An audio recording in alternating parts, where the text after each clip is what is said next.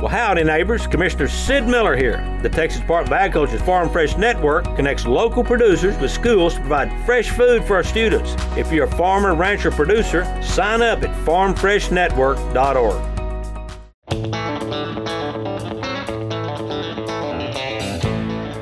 I'm Rodney Shopper with R&S Shopper Farms in Lubbock, Texas. You're listening to the latest news in Texas agriculture on Texas Ag Today. Welcome to Texas Ag Today, a daily look at the latest news in Texas agriculture. Texas Ag Today is produced by the Texas Farm Bureau Radio Network, with the largest farm news team in the Lone Star State. Now here's the host of Texas Ag Today, Carrie Martin. Hello, Texas. Thanks so much for taking time to join us for another episode of Texas Ag Today. All you've got to do is jump on in with me and buckle up. We're going to take a ride around the Lone Star State as we cover the most important industry in this greatest state in the nation, Texas agriculture. In the news today, fall harvest continues to move across Texas. We'll take a look at the latest Texas harvest progress numbers coming up to kick off today's show. My name is Carrie Martin. I'm your host along with the largest and most experienced farm news team in the Lone Star State. And we're all standing by to bring you the latest news in Texas agriculture, from the piney woods of East Texas to the rocky ranges of the Trans-Pecos, and from the Panhandle down to the Rio Grande Valley. It's been a season of ups and downs for farmers in the Texas High Plains. I'm James Hunt, and we'll talk about that on Texas Ag Today. The truth about beef cattle greenhouse gas emissions and what consumers need to know about how ranchers raise their animals. I'm Tom Nicoletti, and I'll have more on Texas Ag Today. Coastal Bend farmers are wrapping up harvest of the final crop remaining in fields this season. This is Harvey Buehring reporting from the Corpus Christi area. We'll have those stories plus Texas wildlife news and a complete look at the markets all coming up. Farmers continue to make good progress harvesting summer crops across Texas. The latest crop progress and condition report shows that 73% of the corn crop is now harvested, 80% of the sorghum now out of the field. Rice harvest is 92% complete, and cotton harvest now 24% done. However, in Wilbarger County, Freddie Street of Vernon says there wasn't much of anything to harvest in his county this year. We've had a few little showers around, but these 1/10 and 2/10 and all that we get, that doesn't do anything. The whole summer crop burned up here. I don't think there'll be an acre of dryland cotton that'll be harvested in this county. It all is fried. We had a decent wheat crop, and the spring rains were okay. They weren't anything big, but it just kept us going. And in June, when those little half-inch rains stopped, and it got to be 100, 110 degrees, everything cooked. And there wasn't any summer crops made here. Farmers in many areas of Texas are sowing wheat right now, but Street says in his area, it's just too dry. Well, for me, it's a little early yet. We're a month early yet, but there's no moisture here yet. We don't have the moisture to sow on now. And if we get through September and don't get it, after the first half of October, it generally turns dry here. So we're not looking too prosperous here right now. Statewide, wheat farmers are just about a third done planting. The official number now stands at 30% in the ground. Friday's Cattle on Feed report confirmed what we already know. Feedlot inventories are going down as the cattle herd shrinks. It didn't really give us any indication about the possibility of herd rebuilding, but USDA livestock analyst Mike McConnell says we'll get that information in next month's Cattle on Feed report. Next month's report will also include a breakout of cattle on feed, not just overall, but also by sex. So we'll have a look at the steers and heifers that are on feed. And that might give us a little bit more insight into whether or not heifers are going into the feedlot to be finished out for beef production in the next few months, or whether or not they might be retained for the next breeding cycle we have coming up. But for better or worse, we're going to have to wait until next month to get that additional insight. That report will be out in about 3 weeks. Texas rice producers will be getting an additional payment through the Farm Service Agency's Rice Production Program, which provides up to $250 million in assistance to rice farmers based on 2022 rice acres. Kelly Adkins, State Executive Director for the Farm Service Agency in Texas, says the payment is needed because of record high increases in input costs, which had a disproportionate economic impact on Texas rice producers. It's been a season of ups and downs on the Texas High Plains. James Hunt reports from Amarillo. Like a lot of Texas High Plains cotton farmers, Martin Sterner of Lockney is watching the growing season come to an end with results that are not quite as good as once seemed possible. I caught up with Sterner following a Plains cotton growers meeting in Lubbock recently, and he shared this account of a season that began with his farm getting a lot of rain. Probably 10 inches of rain fell in the month of May and had a good start, a little later planting than normal, but was real excited about the crop. Was able to get it all in and all emerged and looked real well through the early summer.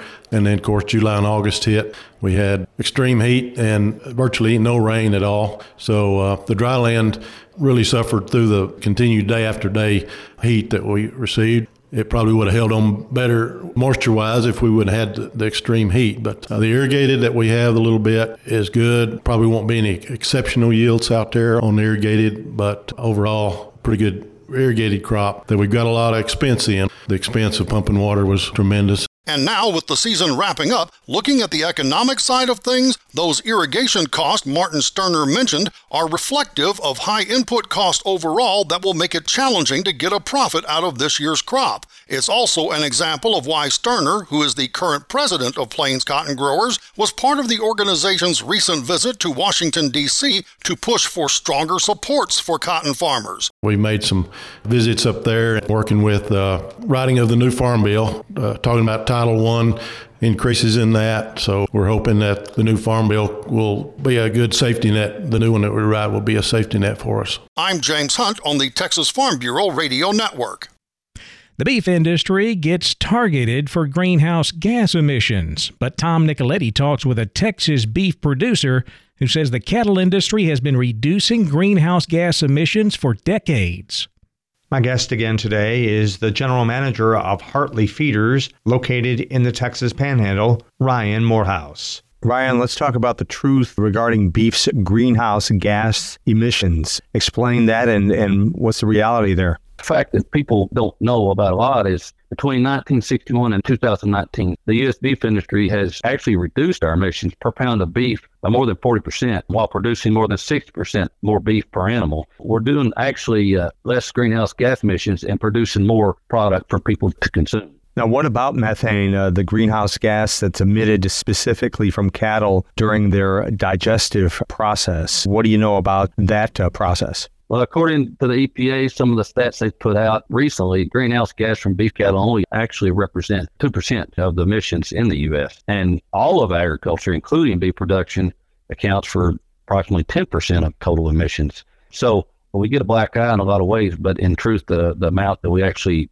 produce is a small percent compared to other industries. Why do you think that farmers and ranchers are always under the microscope by those who are so concerned about the environment and the change in the climate? Part of it is consumers don't always understand our practices and how we do things and the things we're doing to reduce emissions versus some of the maybe media they get that says we're a big part of the problem. And I think the more we tell our story and the more we show folks how we do business and the efforts we're going to decrease our greenhouse gas emissions and decrease our use of natural resources in total, I think the better off we'll be. That is Ryan Morehouse, general manager of Hartley Feeders.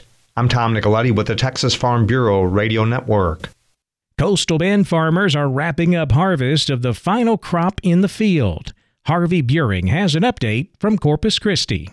Coastal Bend farmers, like most dryland production regions across the state of Texas, have had to make some adjustments this season due to that continuing drought that plagued all of us. One of those adjustments down here in the Coastal Bend was that some operators opted to grow some oilseed sunflowers this year in lieu of cotton production. Now, those oilseed varieties are generally used for bird feed and, of course, cooking oil. That crop this year turned out pretty well for our producers that took that management decision and put those seeds in the ground later than they normally would plant their cotton, but they're coming off now, and yield reports indicate that they're making average to above average production this year.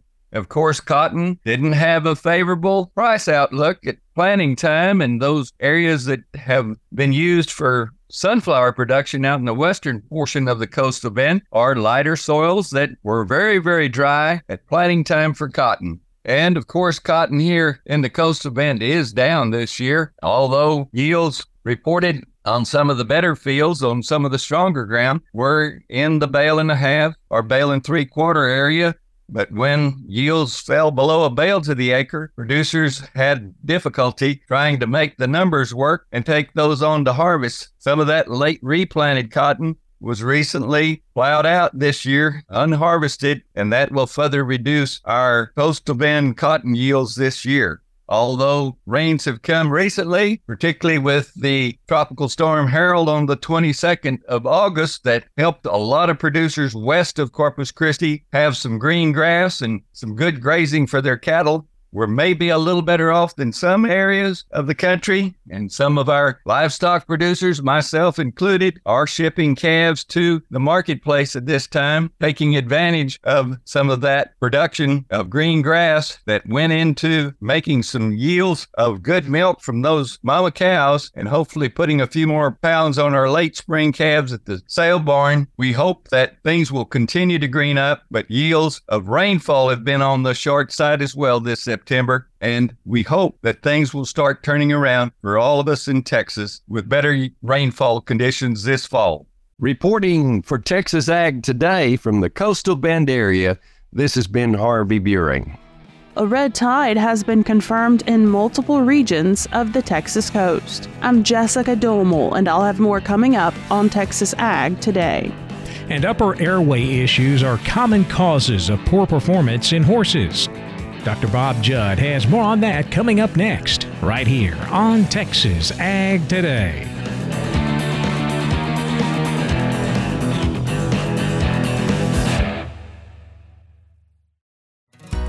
Well, howdy, neighbors. Commissioner Sid Miller here. The Texas Department of Agriculture's Farm Fresh Network connects local producers with schools to provide fresh food for our students. If you're a farmer, rancher, producer, sign up at farmfreshnetwork.org.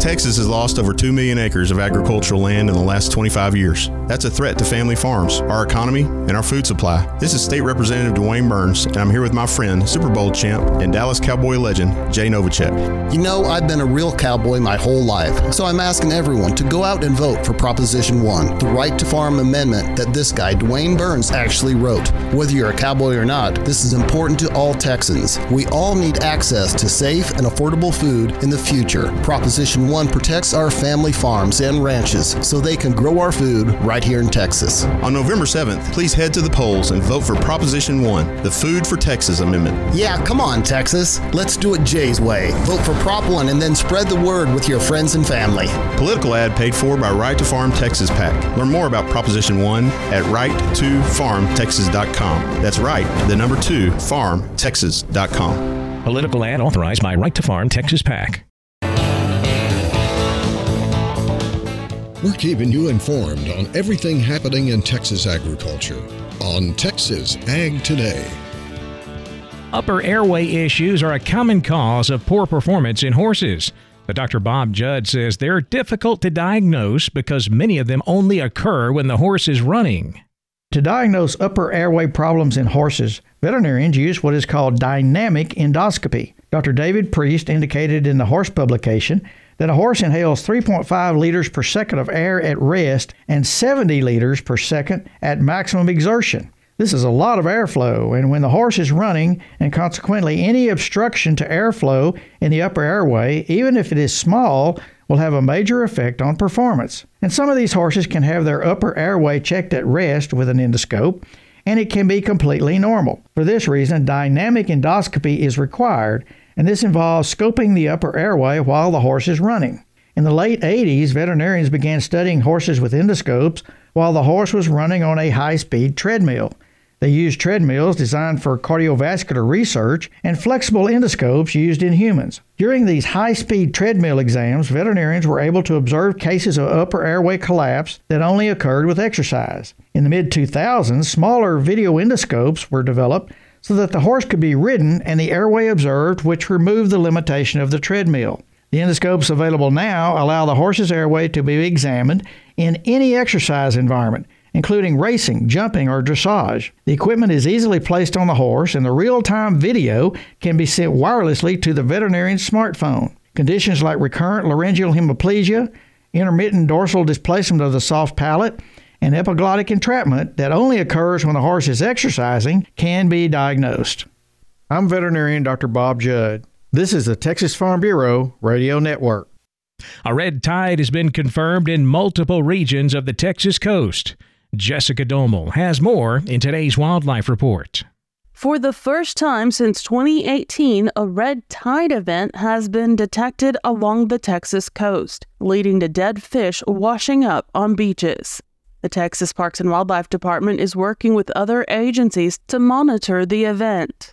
The department says the red tide on the upper coast was confirmed by a monitoring system near Freeport on Sunday, September 3rd. Low to moderate concentrations of red tide have been detected near Freeport and the Texas City Dike. The bloom in that area is believed to have caused fish kills at San Luis Pass, Surfside Beach, and the Quintana Freeport Channel. Low concentrations of red tide have been found in water samples from Good Hope Circle Beach and the Gulf Beach in Cameron County. Red tide is caused by a microalgae, a naturally occurring organism that produces a toxin that affects the central nervous system of fish. It causes paralysis in the fish and the inability to breathe, causing them to die and wash up on shores. According to the department, when red tide algae reproduce in dense concentrations, or what we call blooms, they can be seen as discolored patches that often look reddish in the water. Humans who are near the water during a red tide event may experience eye, nose, and throat irritation, coughing, wheezing, and shortness of breath. The department warns that people with an existing respiratory illness like asthma may experience those symptoms more severely. Again, those red tide events have been confirmed along the upper Texas coast and the lower Laguna Madre. The Texas Parks and Wildlife Department is updating its red tide webpage throughout the event. For the Texas Farm Bureau Radio Network, I'm Jessica Domel. The cattle market continues to drop while wheat hits two-year lows. We'll take a look at all of the livestock, cotton, grain, energy, and financial markets coming up next. Keep it right here on Texas Ag Today.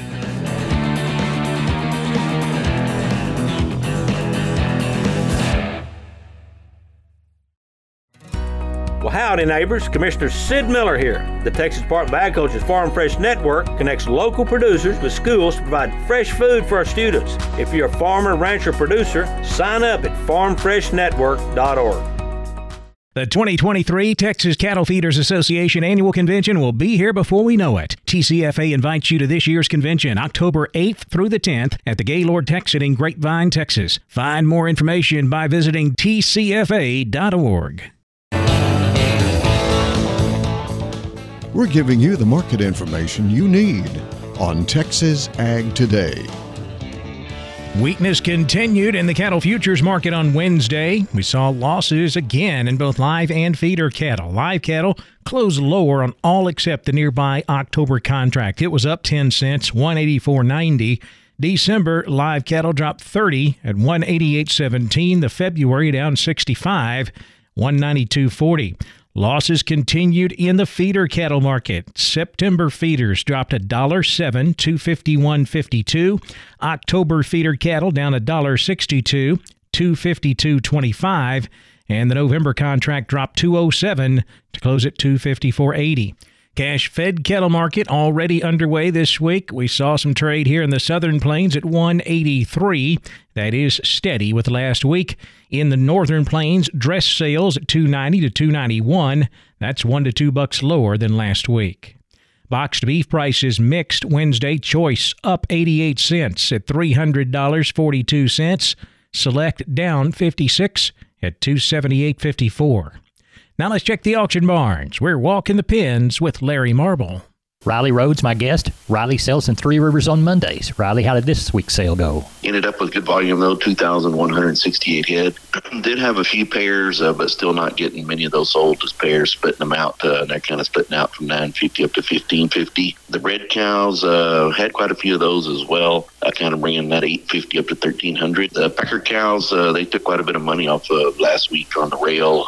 So Packer cows, they're probably 6 to 8 cents cheaper than what they were last week, and bulls probably 2 to 4 cheaper. High yielding Packer cows 102 to 110, breakers 96 to $1.04, canners 58 to 82. High yielding Packer bulls 118 to 124. The low to medium yielding bulls 102 to 118. Like I said, the lightweight calves a little cheaper. I kind of quoted them 6 to 8 cheaper than what they were last week, and the bigger cattle steady to maybe 2 or 3 cheaper. The 2 to 3 weight choice steers 246 to 288, heifer mates 232 to 274, 3 to 4 weight choice steers 242 to 284, heifer mates 216 to 262, 4 to 5 weight choice steers 218 to 272, heifer mates 208 to 248, 5 to 6 weight choice steers 208 to 260, heifer mates 204 to 238, 6 to 7 weight choice steers 220 to 242, their heifer mates 206 to 228, and the 7 to 8 weight cattle year choice steers 206 to 234, the heifer mates 190 to 216. So got along good, just like I said, it's definitely a little cheaper tone. A lot of cattle around this week, and weather and getting that time of the year where they kind of try to cheapen things up a little bit, but overall still a really good market. Tell everybody how to get a hold of you, Riley. 361-813-6650 is my cell. 361-786-2553 is the office. LiveOakLivestock.com is the web. Neighbor, I'm Larry Marble. You've been listening to the Texas Farm Bureau Radio Network and Walking the Pens. My guest, Riley Rhodes, he sells in Three Rivers on Monday. You're listening to us today on Texas Ag Today. Back over to the futures market now, where we saw lean hogs close higher on Wednesday. The October contract up 50 cents, 82.12. December hogs up 42 at 72.77. Class 3 milk steady to lower. September milk unchanged at 18.38 a hundred, while October milk was down 8 cents, 16.90 a hundredweight. Cotton market continues to hold prices in the upper 80s, eyeballing the 90s. Dwindling supplies and the possibility of another reduction in the U.S. crop in the upcoming October WASDE report are helping to put some support underneath this market. December cotton up another 12 points, 88.30, while March cotton was up 24, 88.80, and May was up 18 points at 89.03. The corn market also continues its stair-step upward. December corn up another 3.5, 483 1/4.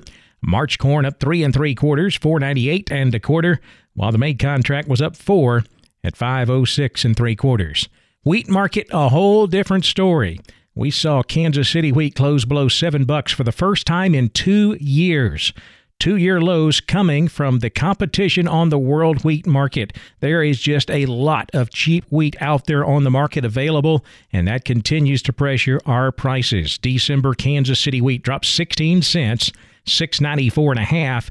December Chicago wheat down 9 1/2 at 579 1/2. In the energy markets, October natural gas was up 11 cents, 277. November West Texas crude jumping 340 to close at 93.79 a barrel. The financial markets mixed Wednesday afternoon. The Dow was down 115 points, 33,487. The Nasdaq up 4, 13,067, with the S&P down 8, 4,265. That wraps up our look at the markets, and that wraps up this episode of Texas Ag Today. I'm Kerry Martin. Hope to see you back here next time as we cover the most important industry in this greatest state in the U.S. of A., Texas agriculture. Thanks for listening to Texas Ag Today. Be sure to subscribe to our podcast on Apple Podcasts, Google Podcasts, or Spotify. For more Texas Ag news and information, check out our website at texasfarmbureau.org or tfbradio.com.